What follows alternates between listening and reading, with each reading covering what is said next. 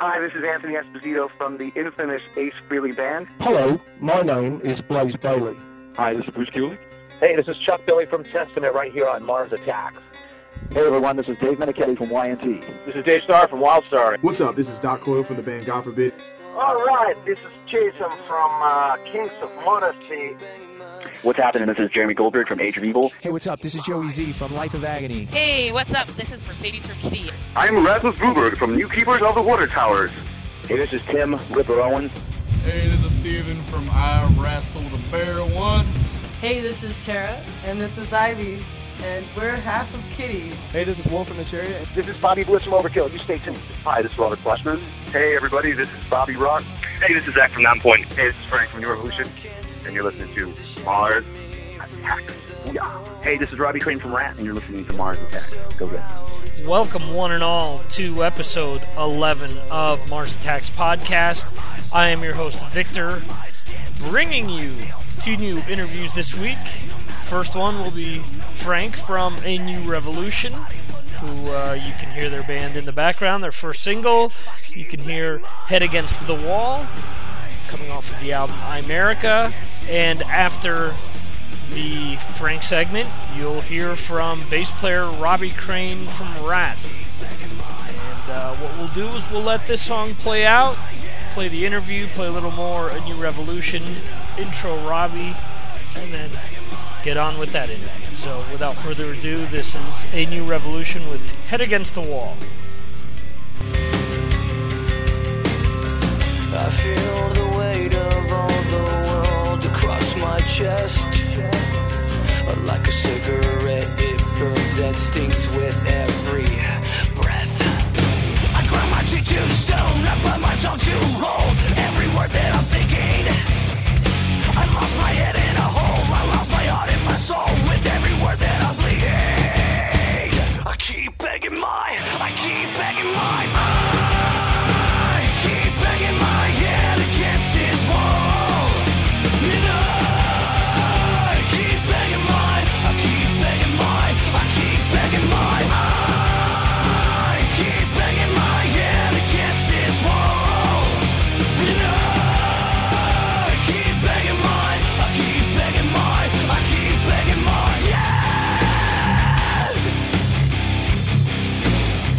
keep begging my head.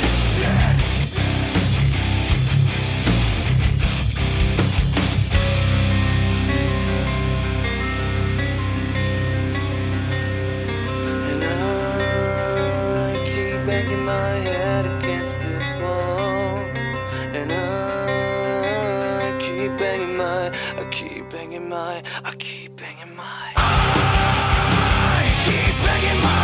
against his wall. You know, I keep banging my I keep banging my I keep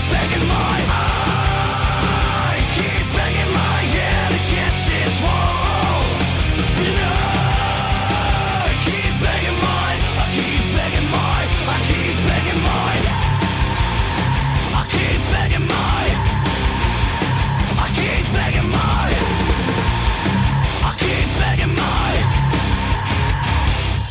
On the phone, we have Frank, the bass player for Anew Revolution. We're going to go over a bunch of different questions with him. Hopefully not bore him to death with the same old, and see what's going on with Anew Revolution, who had just put an album out this week. So, Frank, you were previously in Slaves on Dope. In your opinion, yes, why didn't things work out with that band? I think what ended up happening is the band dissolved because, I know it dissolved because the singer, for personal reasons, decided to end the band and call it a day. And so, kind of, we had to just put it to bed, and that was the end of it. It just wasn't. There was no options after that. We just couldn't keep going without the singer at that point. So that was it. Okay. And there's no animosity towards him or anything, or was there? No. I mean, everybody wishes everybody the best. I mean, it's a long time ago, so it's a lot of time flies and time passes. Everybody moves on, and you start working on bigger and better things. Okay, cool. So how did Anew Revolution come about then? Actually, Rob and myself, who were in Slaves on Dope, knew Joey because we had toured together from Un Loco, and mutual friend kind of recommended that we would go. Rob and I should go to Austin and jam with and write with Joey and record some jams and see what happens. And sure enough, we did. And within a few months' time, actually, it really gelled well, and we wrote some great songs, recorded an EP, and then went off on the road. And that's how it kind of happened. Okay, cool. And what experience did you take from Slaves on Dope and bring into Anew Revolution? Were there any specific things that you wanted to avoid from the get-go, or certain things where you wanted to sort of expand upon that you had done in Slaves on Dope? Well, I think whenever you have an opportunity to tour professionally and be on big tours like Ozfest, or open up for big bands, and you always try to take that and use that to your advantage in whatever future endeavors. And I think being that the band was comprised of 3 members who had a lot of professional touring experience, that helped us kind of rekindle contacts and call up past promoters and venues and be able to kind of network again and let everybody know that we had a new band out at the time called Anew Revolution. Right. Okay. And actually, you mentioned Ozfest. Both Slaves and Un Loco were on Ozfest, correct? Yeah, absolutely. So that's how you guys hooked up with Joey. No, actually, we right after Un Loco did Ozfest in 2003, we did a tour with Un Loco, and that's how we kind of all met and became friends. Okay. Let's see. Why did you guys choose to work with Ben on this album? Ben, we know Ben for a long time. Joey knows Ben from quite a while back, and we know Ben from about 5 years ago. When he took out Switched, and we did a short run, and Anew Revolution supported Switched, and it was kind of an interesting tour. We hadn't, we were one of our first tours, and Ben was great, and we hit it off, and we said, yeah, let's work together at some point, and we did, and called him up, and he did a great job. I think Ben kicked ass in this album. He did a really incredible job. Okay, cool. And as far as the songwriting process is concerned, how do the songs come together with the band? Is there one main songwriter? Do you guys all bring things to the table? Or? We all contribute. Okay. We all contribute. Joey's a lyricist, so his concepts, his songs come from, his lyrics come from where he's at the time, or what he's hearing, experiencing, reading, living, and so we all kind of either help him out, or we, I tend to kind of give my 2 cents on things sometimes, but riff wise, I like to bring up a lot of the riffs, and so does Joey as well. Okay. And the writing and recording process, how long did Imerica take to write and put together? I think we started writing some songs in early April of last year, and the process from completion pretty much done in November. And so we took some breaks, played some shows in between, wrote some more songs, intensely wrote songs over last summer, late last summer, and then hopped in the studio with Ben in October, and wrapped, did 6 weeks with Ben and wrapped up the album. Right. Okay. And does going out and playing help sort of refuel the juices to go back and write material, or do you guys feel that you are better off separating the gigs from actual writing? Yeah, we're very much a church and state type band. Like, we don't like to when we're touring, we really don't get into the writing mode. Maybe someday that'll change, but we like to. When we're on the road focusing on live, and when we're writing, we're focused on writing. Okay. And did you set out to do something specific with this album? Was there a specific goal that you guys were looking for, or did each song sort of just come into its own as you were recording it? What's interesting is when we first thought of the album title, for example, we said, well, Imerica, the whole play on words with the iPhone and all the I stuff, and right. And I think that kind of kind of grew and morphed into something else as the content and the lyrics and theme of the album just started to kind of grow into its own in a way. Mm-hmm. We actually started to see the album have an identity because we were hearing stories and life on the road and kind of meeting a lot of our fans and friends and telling us, you know, the current state of the world and the economy right now. And in America, obviously, it's been it's a tough go, and everybody's got, whether you're on side A or side B, it's everybody's got a story to tell, and I think we have one as well. So with the stories that we've heard and seen, as well as our stories, it really came out to be a very complete, storied album. Very good story on the album to tell. Okay, and you actually took care of one of the other questions that I had all there in one shot. So nice, good. I always like that. As far as the first single, is "Head Against the Wall." Why did you guys choose to release that as the first single, and were there any other songs taken into consideration? I think when we were thinking about the single, I don't want to Head Against the Wall was unanimous for the first single, but I think we really wanted to come in with something that was representing the new album, a lot like the way Dunn did on the last album as the first single. And, you know, in a way, Head Against the Wall was the birth of America. It was the first song written, so it was kind of fitting that, and it, sets the tone for the album in a way. Heavy grinding, constantly moving type of song. Right. Okay. And my personal favorite off of the album is "Ashes from Stone." Cool. Yeah. Can you tell us anything about that specific track? Interesting. I wrote that lyric line. No kidding. And I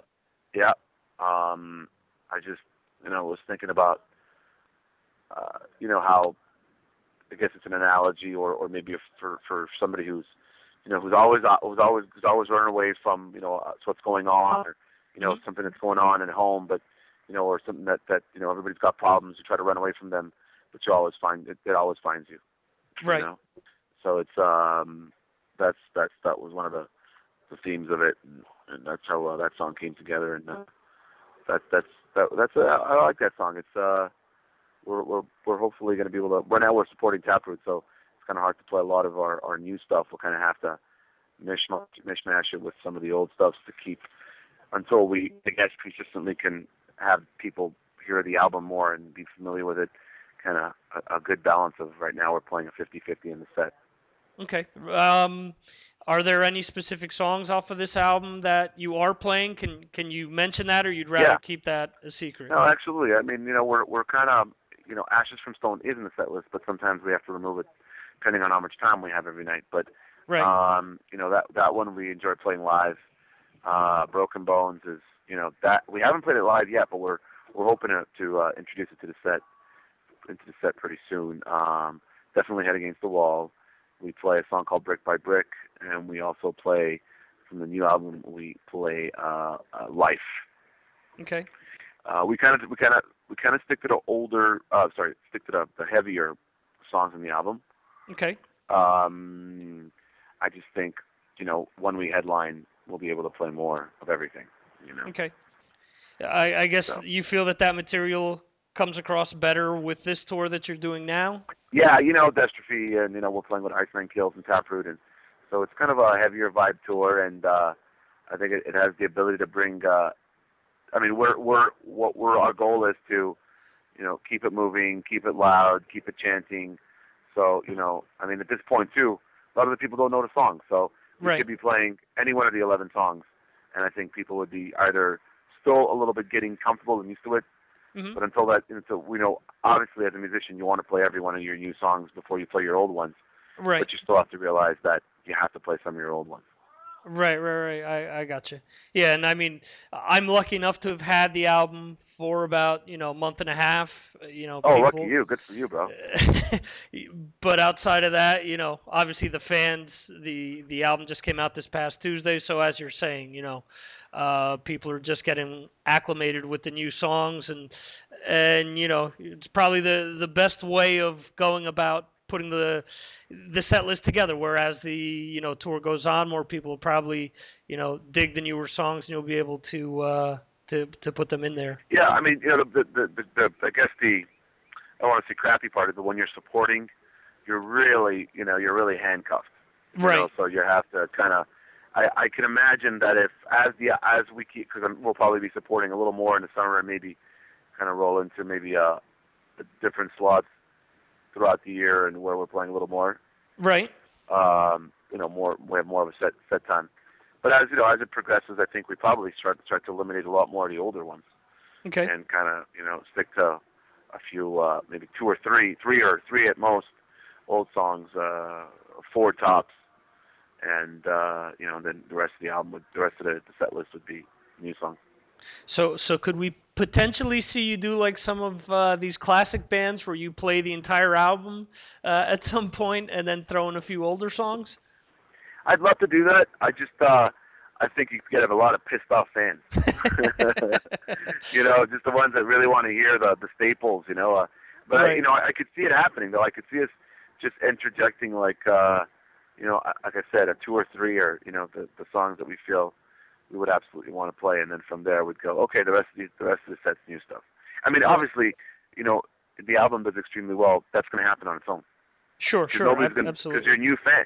We sold a limited amount of the first album, so if you have a lot more people that purchase the second album or know your new material, what you end up happening is you have to play more of your new stuff. Right, absolutely. Yeah, that only makes sense that if, you have a bigger album on your hands, you're going to have to... Yeah, I remember seeing Sugar Ray opening up for 311 right before Fly came out. Right. And I remember, I knew all their stuff from Lemonade and Brownies and, all their older stuff, and nobody else knew it in that place because all they wanted to hear was the stuff off the new album and RPM and Fly. So it's like, you're kind of... And then eventually, obviously, they just played new stuff. I think I don't think they ever even, after that, you're lucky if you heard any of the older stuff. Right, so no Mean Machine or Iron Mike is going on during Mean Machine's a great song. That's Big Black Woman. Big Black Woman, there you go. Oh, I love that song. Yeah, that first album really kicks ass. It's funny when a lot of people start talking about that band. I said, have you ever checked out the first album? Because... to me, just the aggression on that album, and it isn't overly produced or anything, and I like that second album. It's very like that snot vibe, It's like that whole, SoCal type of, and it's not punk, but it was metal punk right before the new rap metal movement. Right. Mm-hmm. So that was a short run, limited run of music, but it was really awesome to hear that. Yeah. Absolutely cool. And I think, the neat thing about that band, too, is when they interview a lot of the members, they're really open to pretty much everything. They understand, what they're popular for, but also don't sort of discredit their past where a lot of other bands have reached that success and, sort of try to shun away things that don't fit the mold that are currently allowing them to sell. So what should people, in your opinion, be listening to right now outside of A New Revolution?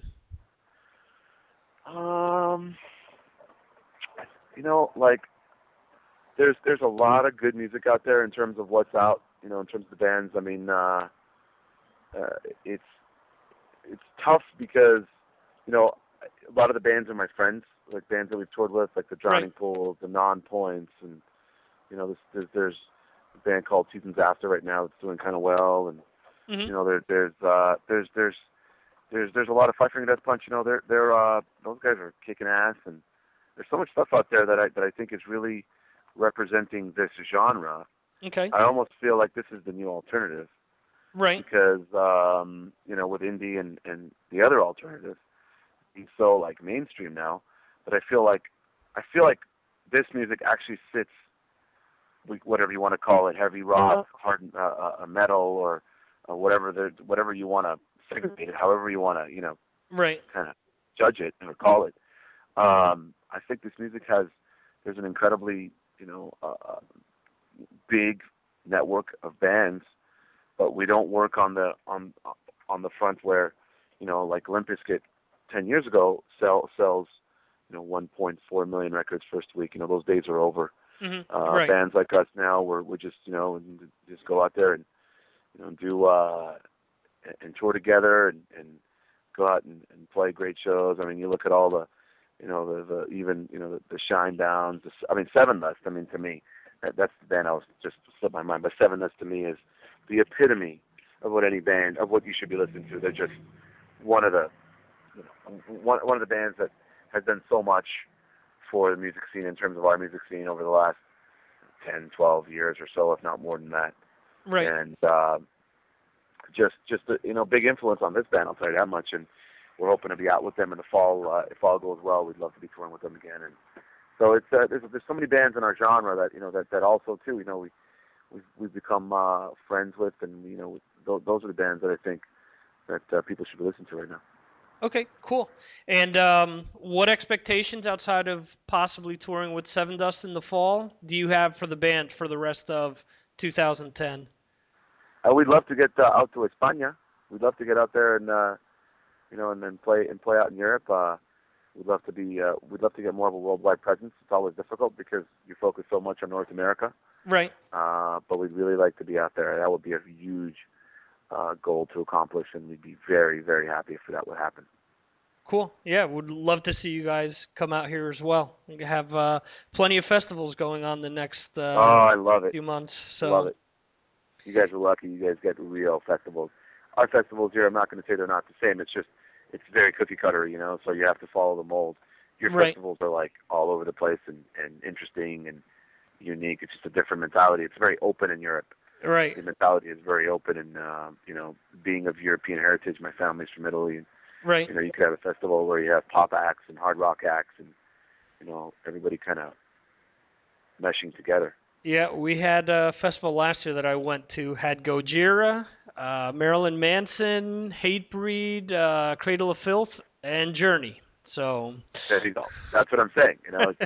It's so all over the place that but I don't think it's bad. I really don't. I think it's a mentality thing. I think here it's like, man, that sucks, man. I can't tour. You guys can't tour with Killswitch and you're not heavy enough. And I'm like, who the fuck are you to tell me that? Yeah. Sorry, I'm not allowed to swear now, but. No, you can swear. That's cool. I mean, who are you to tell me that I can't tour with any band? Right. You know what I mean? Who's to say why? Because you're building this, this false, altered, clique that you think is your own. Right. And but unfortunately, it's that gang mentality that happens where it's like, no man, if 20 of us don't like this band, and 20 we can tell 20 more not to like them, and they shouldn't tour with this band, or tour with our favorite band. Right. Yeah, I got you. And it's funny because most of the people that come up with nonsense like that are usually, people over the web. It's never band to band where you hear things like that. The bands usually always get along. You know what? I'll take an example like Project Revolution. I'm sure you were around back then when it was touring here in the country. Mm-hmm. When you'd have everything. You'd have like, rap, metal. Mm-hmm. You'd have rock, all in one. I mean, yes, it's all rock kind of oriented in terms of what the nucleus of the tour, but still those tours are the best. Right. It's when you start to do these pigeonhole tours. How do you expect if 5 of the same like bands tour together? Mm-hmm. How do you expect to draw from a different pool? You're drawing the same people. You can't play to 5,000 people a night. Right. When you're 5 bands that are all playing to the same people, you're only going to draw 1,000 people. Yeah, and to an extent, some of those bands are all going to sound alike as well. So yeah, and it's not going to make for an interesting night. I mean, and as odd as it sounds, one of our good friends of ours, Kitty, is currently on the road with ICP. Yeah. Coolio's on that, or I don't know who's on it, but apparently that tour is doing amazing for them. Yeah, and everybody was worried about Kitty doing poor and having to deal with the juggalos and stuff, and it's like. You know what? I think it was a smart move for ICP to have Kitty on it. I don't think it was going to do anybody any harm. I think it's all in good fun, and ICP is all in good fun anyway. Yeah. Even though it seems like it's it's got the gangster thing going on or whatever that vibe is, but those tours will always do well as long as you keep it interesting and you throw a little curveball in there. Yeah, absolutely. And I know that I was able to interview the. Ivy and Tara from Kitty a few months back, and they were thrilled to be going out with ICP. So, that tour had really has to make for a fun, interesting, night, as you're saying, because you have so much diversity there. So. Yeah, I think again, it keeps it interesting. Now, if you don't want to watch, you don't. If you do, you watch the whole thing. Yeah, absolutely. And in order that I don't get a million emails of people complaining that I didn't ask this, what gear are you using? The everlasting gear question. What's interesting is we've played out everything. I mean, right now we got Randall amps, guitar amps. Mm-hmm. Randall guitar amps. We have I have a Randall bass head.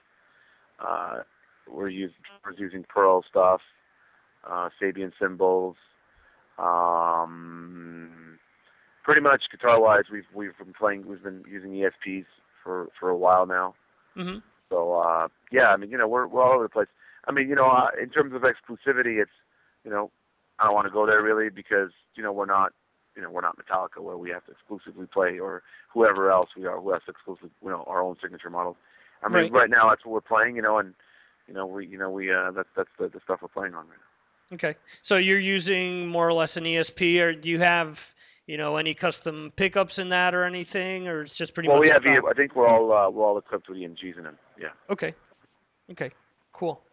And as I mentioned before, the album just came out this week. Where do you want people to go to buy the album? Do you want them to buy it online? iTunes is obviously, you got Amazon, you got iTunes, you got FYE in America. I mean, in terms of retailer, it's not hard because actually, let's not mention a retailer. But in terms of online, anywhere where you can find and do a Google search for the new album online, Facebook.com/New Revolution or MySpace.com/New Revolution or Twitter.com/New Revolution. So you have all these outlets where you can get directed to the album. Hey, this is Frank from New Revolution, and you're listening to Mars Attacks. Booyah! I keep running away, but still I find my way back home. All I can see is ashes falling from the stars.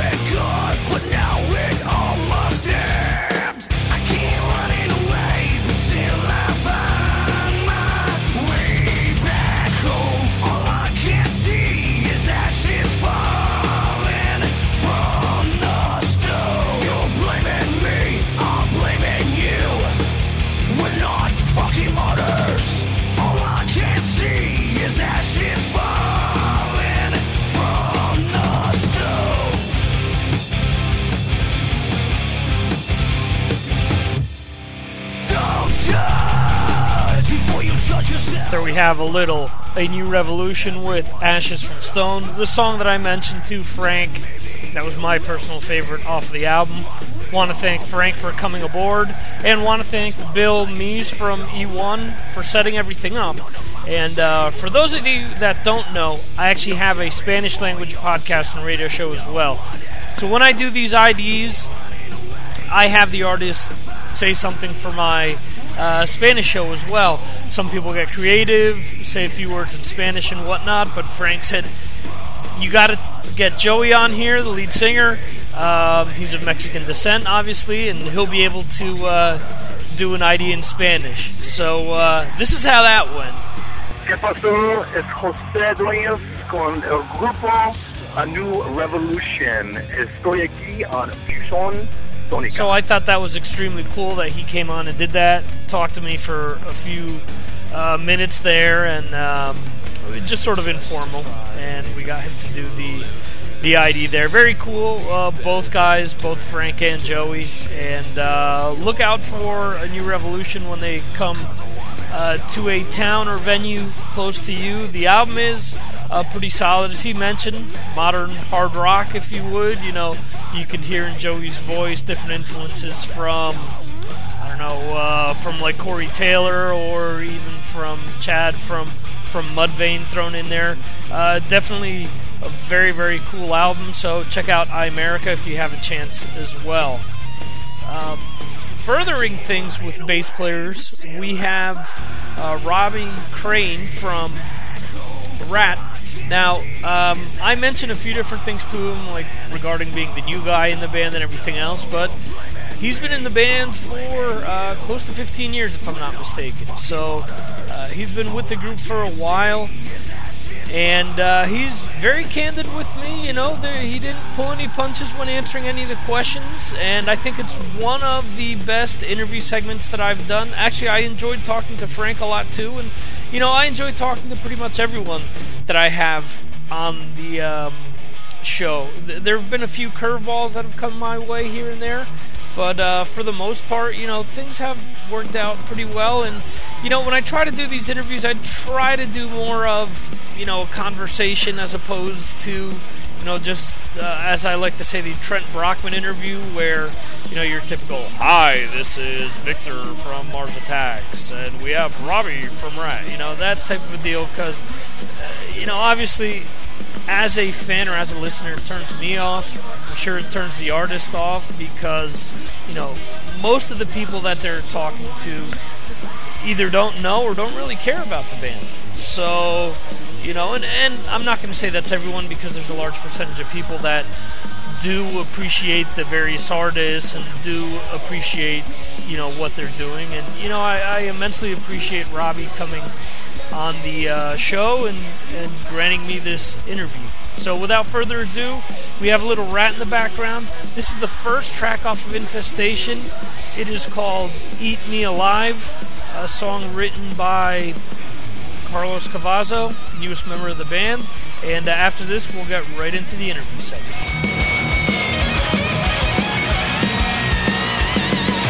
Wasting all your energy, why do you waste your breath? Laughing off experience, you wanna make a bet. Crying through emotions, now that's all you're gonna get. Come a little closer, was it something that I said? Wait till you see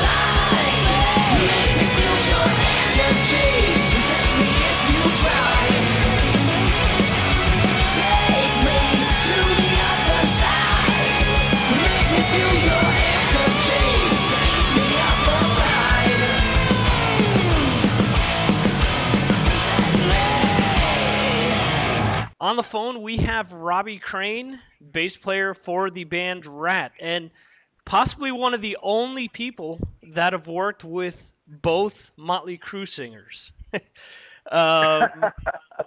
One of them.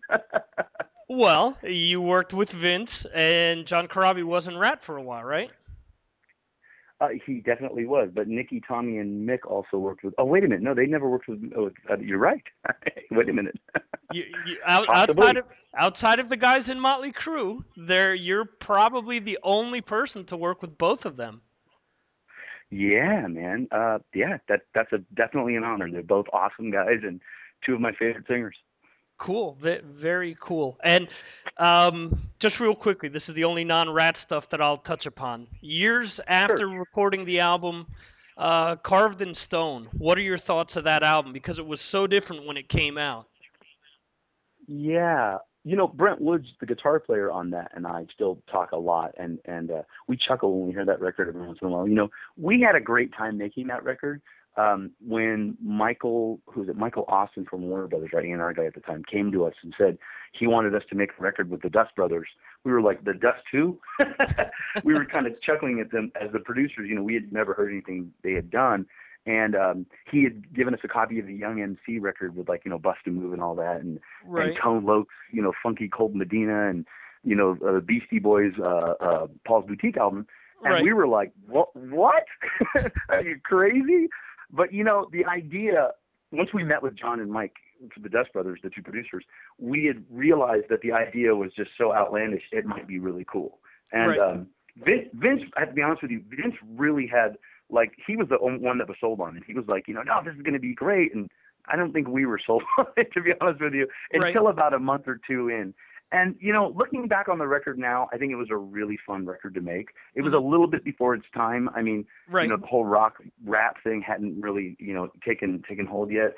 But, it was a fun effort, and it was a really good time. And everything I ever did with Vince was so much fun. Vince really took great care of us as a band, and he really opened his heart up to us and as well as his wallet, and took really good care of everybody. And so, I have nothing but fond memories of that time. And looking back on the record now, I think it's a cool record for what it was. It was what it was. So it was the Exposed record, and we had an awesome time making that record too. But a little bit of a different approach.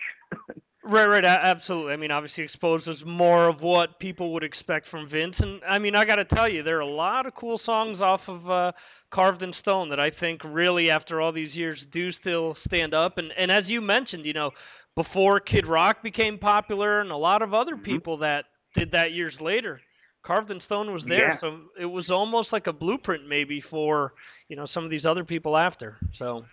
Yeah, the Dust Brothers were really great at that. They were great at. They were one of the first artists to actually sample other people's stuff. Like that Paul's Boutique record, they said that if you actually got the licensing, all of the proper licensing for all the samples they used, it would have cost like $20 million to make that record because they literally lifted that stuff from so many different records, all the samples and stuff, and it was before any of that was deemed illegal to do. And the Dust Brothers were definitely at the forefront of the cutting edge of technology and of pushing the envelope in the late 80s, early 90s. And we're very happy that we were able to work with them. I dug working with those guys. They're really cool guys. Cool, very cool. And I'm assuming you split from Vince because he went back to the Crew, right? Yeah, kind of.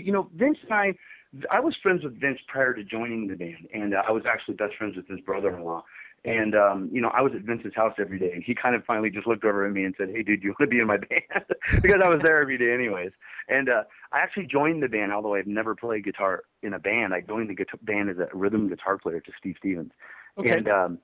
And I'd never played guitar ever in my whole life, so I kind of bullshitted my way through that all the way up to the recording of the record. And Phil Soussan from Ozzy was our bass player. So once I don't have to go through all that. Anyways, long story short, I ended up back on bass during the recording of the record. And, I ended up leaving the band in 96. I think it was about 2 or 3. No, it was about 7 months before I joined Ratt. And the reason why is that, we had gone through so much, Vince and myself, through our tenure together in the band, and tensions restrained at the end of the band, and Vince and I, decided to part ways at that point, and it wasn't on the best of terms initially, But through the years, we've definitely become friends again, and I've been fortunate enough to play in his daughter's golf tournaments, charity tournaments the past couple of years, and we've done a bunch of cruises together. And Vince is a great guy, and I love Vince, and I appreciate everything Vince ever did for me, because he definitely gave me my start at 22 by allowing me to be in his band and play with that caliber of musician like Steve Stevens and Phil Soussan and Vince and everybody. And I definitely am very appreciative to Vince for everything. So I love Vince, and I have nothing but respect. And to be honest with you, dude, I mean, what a trip being a kid from Hollywood. I saw Motley at the Starwood when I was 13 to be in a band with him. I mean, that's just, you know what I mean? It just, it's just like, every rocker's ultimate dream is to play with, the guys in Motley Crue, and I was one of the few that were fortunate to do it.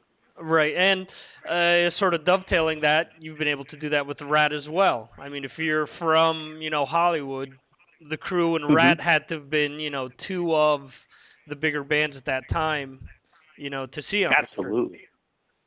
Yeah, dude, my friends in high school, we have reunions and stuff every once in a while, and they kind of laugh because, I was notorious for being, the kid in the mirror blasting the Out of the Cellar or the EP album and, learning all the bass and dancing in the mirror, playing the bass to the record, and my parents would walk in and be like, dude, what are you doing here? You know what I mean?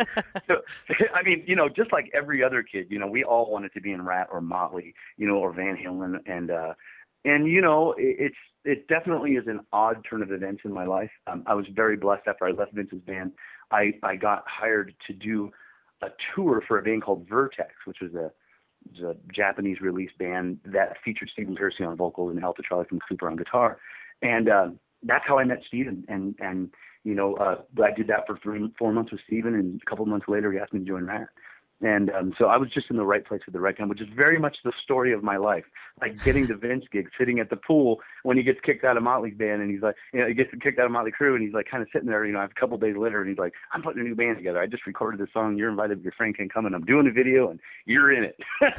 Had I not been up there that day at the pool at his house, I probably wouldn't have been in his band. And right place at the right time. Same thing with Vertex, right place at the right time. And unfortunately, they couldn't. Ratt at the time couldn't work those things out with Juan, which is unfortunate because I'm a huge Juan Crucier fan. Right. And Stephen gave me a call, and I'm very appreciative of that to Stephen. And I've been in the band ever since. It's almost 14 years now. Right. And how many Juan questions are you asked? Oh man, not many. I hold Juan in the highest of respects. I've always told Juan that whenever he's ready to come back to his gig, it's always going to be here for him. I'm a huge Juan fan. And I'm a big Ratt fan, and I have nothing but respect for the band and the brand. And I would love to see Juan, God willing, one day reunite with his old buddies and play. I'd be one of the people in the front row cheering him on. He actually came out to a couple of shows, and I've just taken my bass off and gone, dude, get up here and play. You know what I mean? It's right. He's the guy who laid the foundation for all of us in this band. He's one of the co-writers of all these great songs, and his band as much as anybody else's. Right. I got you. Okay. Yeah. Do you think it's sort of unfortunate that in recent years the media maybe has focused more on the drama surrounding maybe the relationship with Juan and the rest of the band, and maybe, Bobby with Steven and so on and so forth, instead of focusing on the music? No, I don't feel unfortunate at all. We as a group have not given them anything else to talk about for the past 11 years. We haven't done any music. And we've just been doing greatest hits tours. And so, there has been a lot of drama that's gone on. So, no, I mean, to a degree, it's all of our fault for not, focusing on the tasks at hand and what's real and what we can control and our career as a band. I mean, I'm so thankful that the band is on a good foot right now and focused on the positive right now. We really... I've been in the band for how many years? Almost 14 years, and this is my third Ratt record. And finally, I mean, in the writing process, I was like, finally, we're doing a Ratt record. It's awesome. You know what I mean? So, no, I don't feel at all bitter about that. I just, I'm happy that now that we've done something good, that the media is also focusing on the positive with us. Right. You know what I mean? Gotcha. And it's almost giving them like the media is almost saying, well, finally, you give us something good to talk about, right, instead of a lawsuit or an SU or you did this to me or you did that to me. You know what I mean? Right. Absolutely. Do you think that the media exaggerates things to an extent when they talk up some of these stories, or is it mostly dead on when things leak out? No, the media is always going to exaggerate anything or embellish on it or make it a little bit bigger than it is. Look, okay. We've given everyone their fair share of stuff to talk about, and I think that the media, to a degree, they have a job to do as well. They have to, get subscriptions or people to read their blogs or their magazines, buy them or whatever. You know what I mean? Mm-hmm. So, I respect that they have to do what they have to do. I dress up on stage so people will come back and see me in concert again. So, you know what I mean? It's kind of the same thing. You know what I mean? Okay. And so, I can't be too mad at them for reporting. I know that a lot of other musicians don't feel that way. Me personally, I'm a firm believer, and if you don't want people to talk about you, don't give them anything to talk about. You know what I mean? Sure. It's like, mind your P's and Q's, which is the English for pints and quarts. You know what I mean? And you'll be fine. Gotcha. Okay. So, yeah. On to Infestation, which, in my opinion, and not to kiss your ass or anyone in the group's ass, to me is one of the best albums that's come out this year. Thank you. Yeah, thank you very much. There are very few albums. There's maybe one album that I could say is maybe slightly better, but I don't think that I've listened to it as much as Infestation, and I've been ranting about it since I first heard it maybe 2 months ago. So, thank you so much. I'm glad you like it. That's all we ever asked for. Well, real quickly, what's the difference between the recording process that went into Infestation as opposed to the, say, the album that was recorded in '99? Well, a key ingredient was Carlos Cavazo. Carlos was in Quiet Riot. He co-wrote all of those great songs from the Mental Health and everything. Right. And, all the way up through, Condition Critical, all those songs that he co-wrote on. So Carlos's songwriting absolutely was a great asset. He picked up a lot of the slack where I would say Juan and we lost from Juan and Robin, not being a part of the band anymore.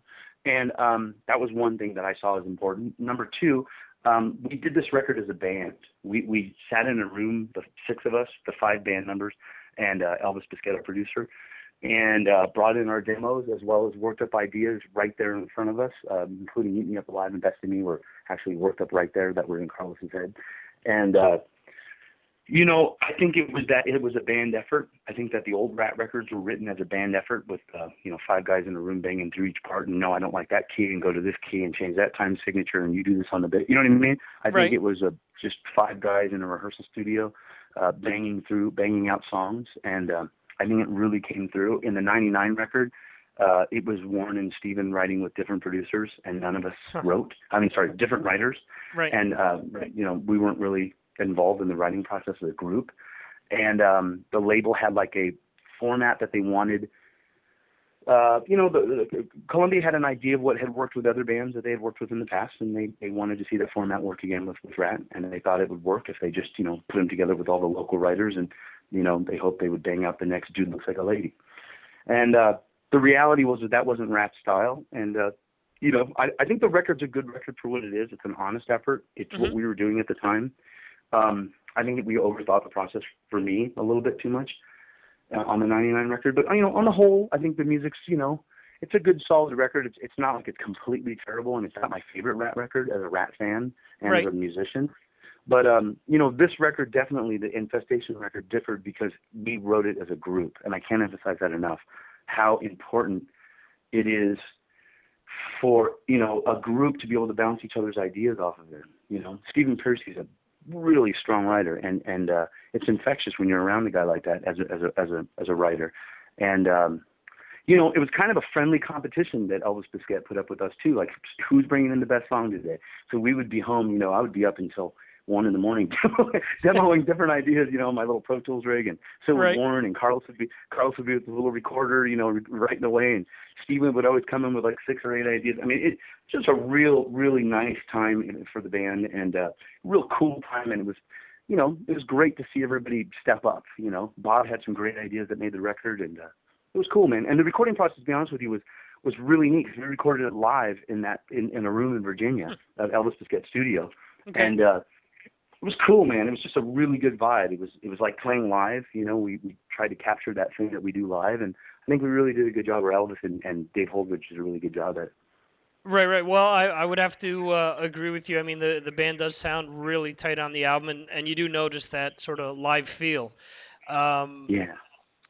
Do you feel that Infestation will be a starting point to bigger and better things down the road for the band, or are you guys just looking to take things little by little with the album tour and then hopefully do another album down the road?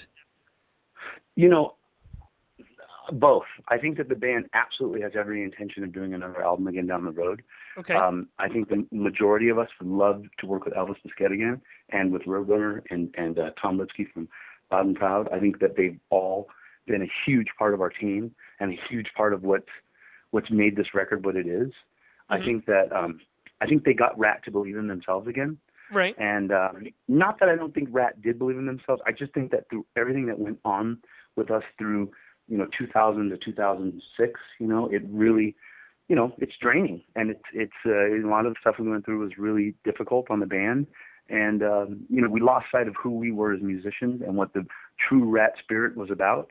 Right. And I think we really, from 2007 to now, have just focused on capturing that again and becoming a band again, and focusing in on the energy of the band. It's amazing. I haven't been in a band. People used to always say, "Oh, it's the chemistry." The chemistry. I never was in a band that had that chemistry. You know what I mean? I never knew what that meant. I was like, yeah, the chemistry. I like that guy. But I never really gathered what the chemistry was. Well, I do now, because Carlos was that little missing piece to our little crazy puzzle that we have. Right. And the chemistry in the band's awesome. It's really cool, man. It's a great thing to see a band like Ratt, who I'm an enormous fan of ever since I was a little kid. Right.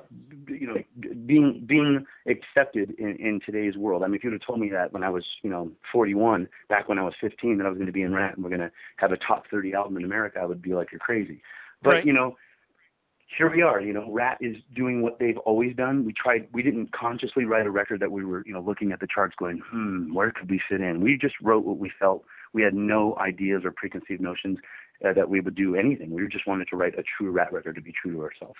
Right. And it's cool. It's cool that it's that people are it's kind of in vogue again. I mean, it's kind of cool that people are like, oh yeah, Ratt, I like that band. You know what I mean?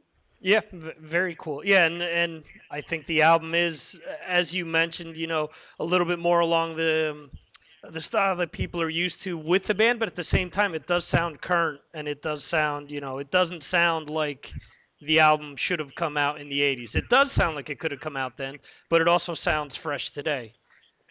Oh, that's great. That's good. I think, I think that might be the maturity in the band, Mm-hmm. the maturity as musicians, but definitely Elvis and Dave, they captured the sonic thing that we were doing. I mean, that's always the problem, isn't it? Live on stage in the rehearsal room, we sound how we sound, but it's whoever's miking us or engineering us or recording us, it's kind of their job to capture that fire or that what we think is the energy of the room. And they did a great job at it, man. I mean, I'm really happy with it, Right. Great. How many songs are you guys going to be playing live off of Infestation? We've been playing about 4 to 5. We've been playing live. Okay, cool. And you guys are rotating that, or? I think we started to rotate it, and then we kind of got stuck on these 5. And then, you find your favorites. You find some that you think are amazing. When we first got into rehearsal, Warren wanted to go through the entire album. And, some of us were like, oh, let's just pick the ones we like and go move forward. But you know what? Once we started doing that, we started realizing songs like As Good As It Gets and A Little Too Much were strong songs live. Right. And that we wanted to, bring them into the set, and they work amazing live. I mean, it's really cool to see A Little Too Much, which is a song that our producer initially brought in, that we all worked up with him. It's great to see songs like that really, come to life live, and it's cool, man. It's cool to see Me Up Alive. I remember that was the first song that we worked on. That Carlos, we all kind of looked at each other. Okay, who's got an idea? You know what I mean? I felt like I was 15 again. And Carlos was like, well, I got this idea, and he just started playing Eat Me Up Alive, and we were like, holy shit. You know what I mean? And, it's just cool to see songs go from the, infant stages up to, the recording to where people are singing it live. And it's awesome. It's a cool thing, definitely. Very cool. Yeah, I intend on seeing you guys on June 20th here in Bilbao, Spain, so should be very cool. Gear-wise, what did you use in the studio as opposed to what are you using out on the road? The same thing that I used in the studio is the same thing I'm using live, except for one head. Let me see here. I have this late 57, early 58 Fender Precision bass I use. I've had it since I was 16 or 17 years old, and I've played it ever since. And so I used that with Rotosound strings on the record, and I used one of my 70 Ampeg SVT head, and I used it through a Marshall 4x12 cabinet with ED and ML speakers or whatever, 12s. And then I used, that was my clean sound, and then my dirty sound I used a late 60s, early 70s high watt, 100 watt custom through one of my 4x12 cabinets with ED speakers. And, with my fingers. And believe it or not, man, I recorded that whole record with one set of strings, believe it or not. No kidding, because I tracked it. Yeah, because I tracked it so quick. I'm a firm believer in changing your strings. I'm a huge Steve Harris fan and Bent Whistle fan, and and I like that growl, that high-endy just punch. And I was able to record the whole record with one set of Rotosound. So go out and buy Rotosounds; they're awesome. Yeah, cool. I love them. I use the exact same rig live, except for I don't bring the high watt because the high watt is kind of old and vintage. I just replace the high watt with the Classic Series SVT, and I kind of dirties it up a little bit. Oh, okay. And the pickups and everything are stock on that Fender, or you changed that over the years? No, I changed. I have the original pickups. It was my dad's bass at one time when I was a kid, and I didn't want to ruin the pickups because I was drinking beer and acting a fool when I was in Vince's band. So I actually took the original pickups out, and I have them in a box. I actually have Seymour Duncan Antiquity 1s in there. Gotcha. Okay. Yeah. And what does it feel like to no longer be the new guy in the band? Well, I wasn't the new guy when Karabi joined the band. Oh, that's true. That's very true. Yeah. But I'm still the new guy, man. I mean, these guys have all sold millions of records individually and collectively, and I'm, only too happy to be the wallflower on the wall. Hopefully, they won't notice that I haven't sold all those records and want to get somebody else. But no, again, if you would have told me when I was a kid, 15 or 16 years old, growing up in Hollywood, that I was going to be in a band with Carlos Cavazo from Quiet Riot and Warren DeMartini and Bobby Blotzer and Stephen Pierce, I would have just laughed at you. But it's really an amazing thing. They're to be welcomed by them. They're all super talented musicians, and they're all very focused on their craft. And it's just I try to work every day to keep my everything polished and focused. And it's an honor, and it feels great. So I kind of do feel like the new guy, to be honest with you, even though Carlos is the newest guy in the band. He feels, like I said, the chemistry, he feels like he's been in the band for 20 years. And he fits like a glove. It's amazing. Cool. So not to be too cliche, but it could be said that you're living the dream. Absolutely. The dreams that I set out when I was 15, absolutely, yes. Hey, this is Robbie Crane from Ratt, and you're listening to Mars Attacks. Go get them.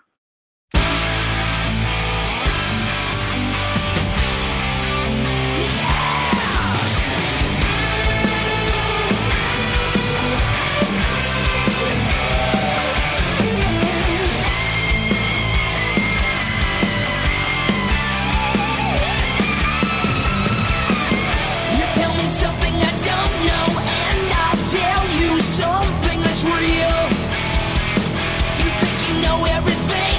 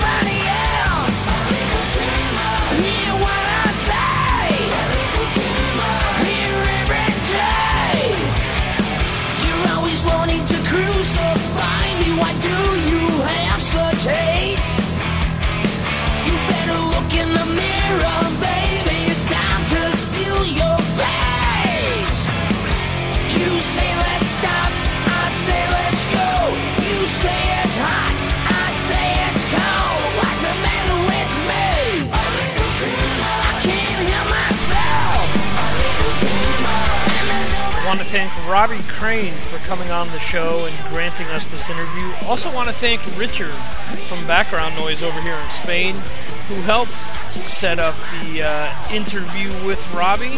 Nothing but helpful.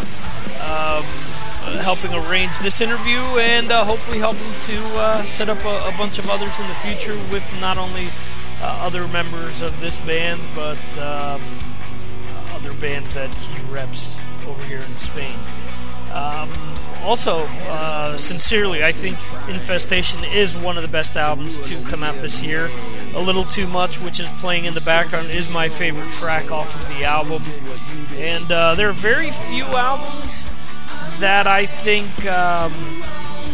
sort of come up to snuff with this Ratt album, in my opinion. You could have your own opinion and you could disagree with what I'm saying, but for me, this Ratt album, the latest Overkill album, the White Wizard album, the Sick of It All, the Danzig album, which is about to come out, the Y&T album that just came out, and possibly the Ishan album is the only other album that I could really maybe put slightly above all these others that I've mentioned. That album to me just blows my mind how diverse it is, how heavy it is, and at the same time you have saxophones and all these other weird things going on. So, from an experimental side, it's just really up there. I really enjoy that album as well. But back to Ratt.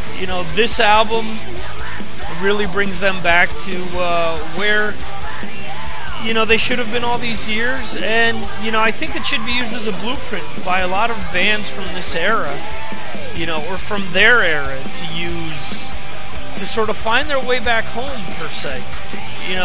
I'm all for people expanding their sound and modernizing things, but I think Ratt has really done that. They've modernized their sound, and they've also capitalized on the foundation that they laid, with albums like, Invasion of Your Privacy, Out of the Cellar, and even Detonator. There are other albums where maybe they started veering off in other directions, and they were popular, but I don't think they have that same, meat and potatoes sound that perhaps even Infestation has.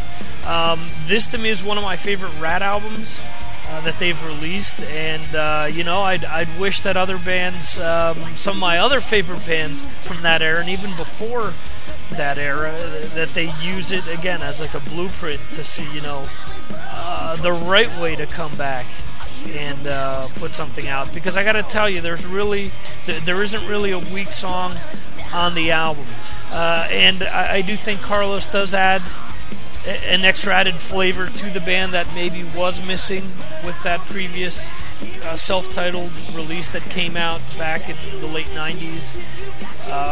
You'll also hear, we have Best of Me playing in the background, the first single. Best of Me has a real Van Halen type, feeling to it in certain places, and it fits in. It's great the way that it just works its way into the sound of the band. But anyway, enough of me blabbing away. Thanks again for listening. Thanks for everyone that made both of these interviews happen. And thanks again to Frank and Robbie for granting me the interviews. And we'll see you next time right here on Mars Attacks. If everything goes as planned, we'll have Dan Lorenzo from Hades Nonfiction and The Cursed on next week's episode, or the next podcast, I should say, in the event anything else happens. And we will also introduce you all to a new band from Long Island called Misery. Thanks again for listening, and see you next time.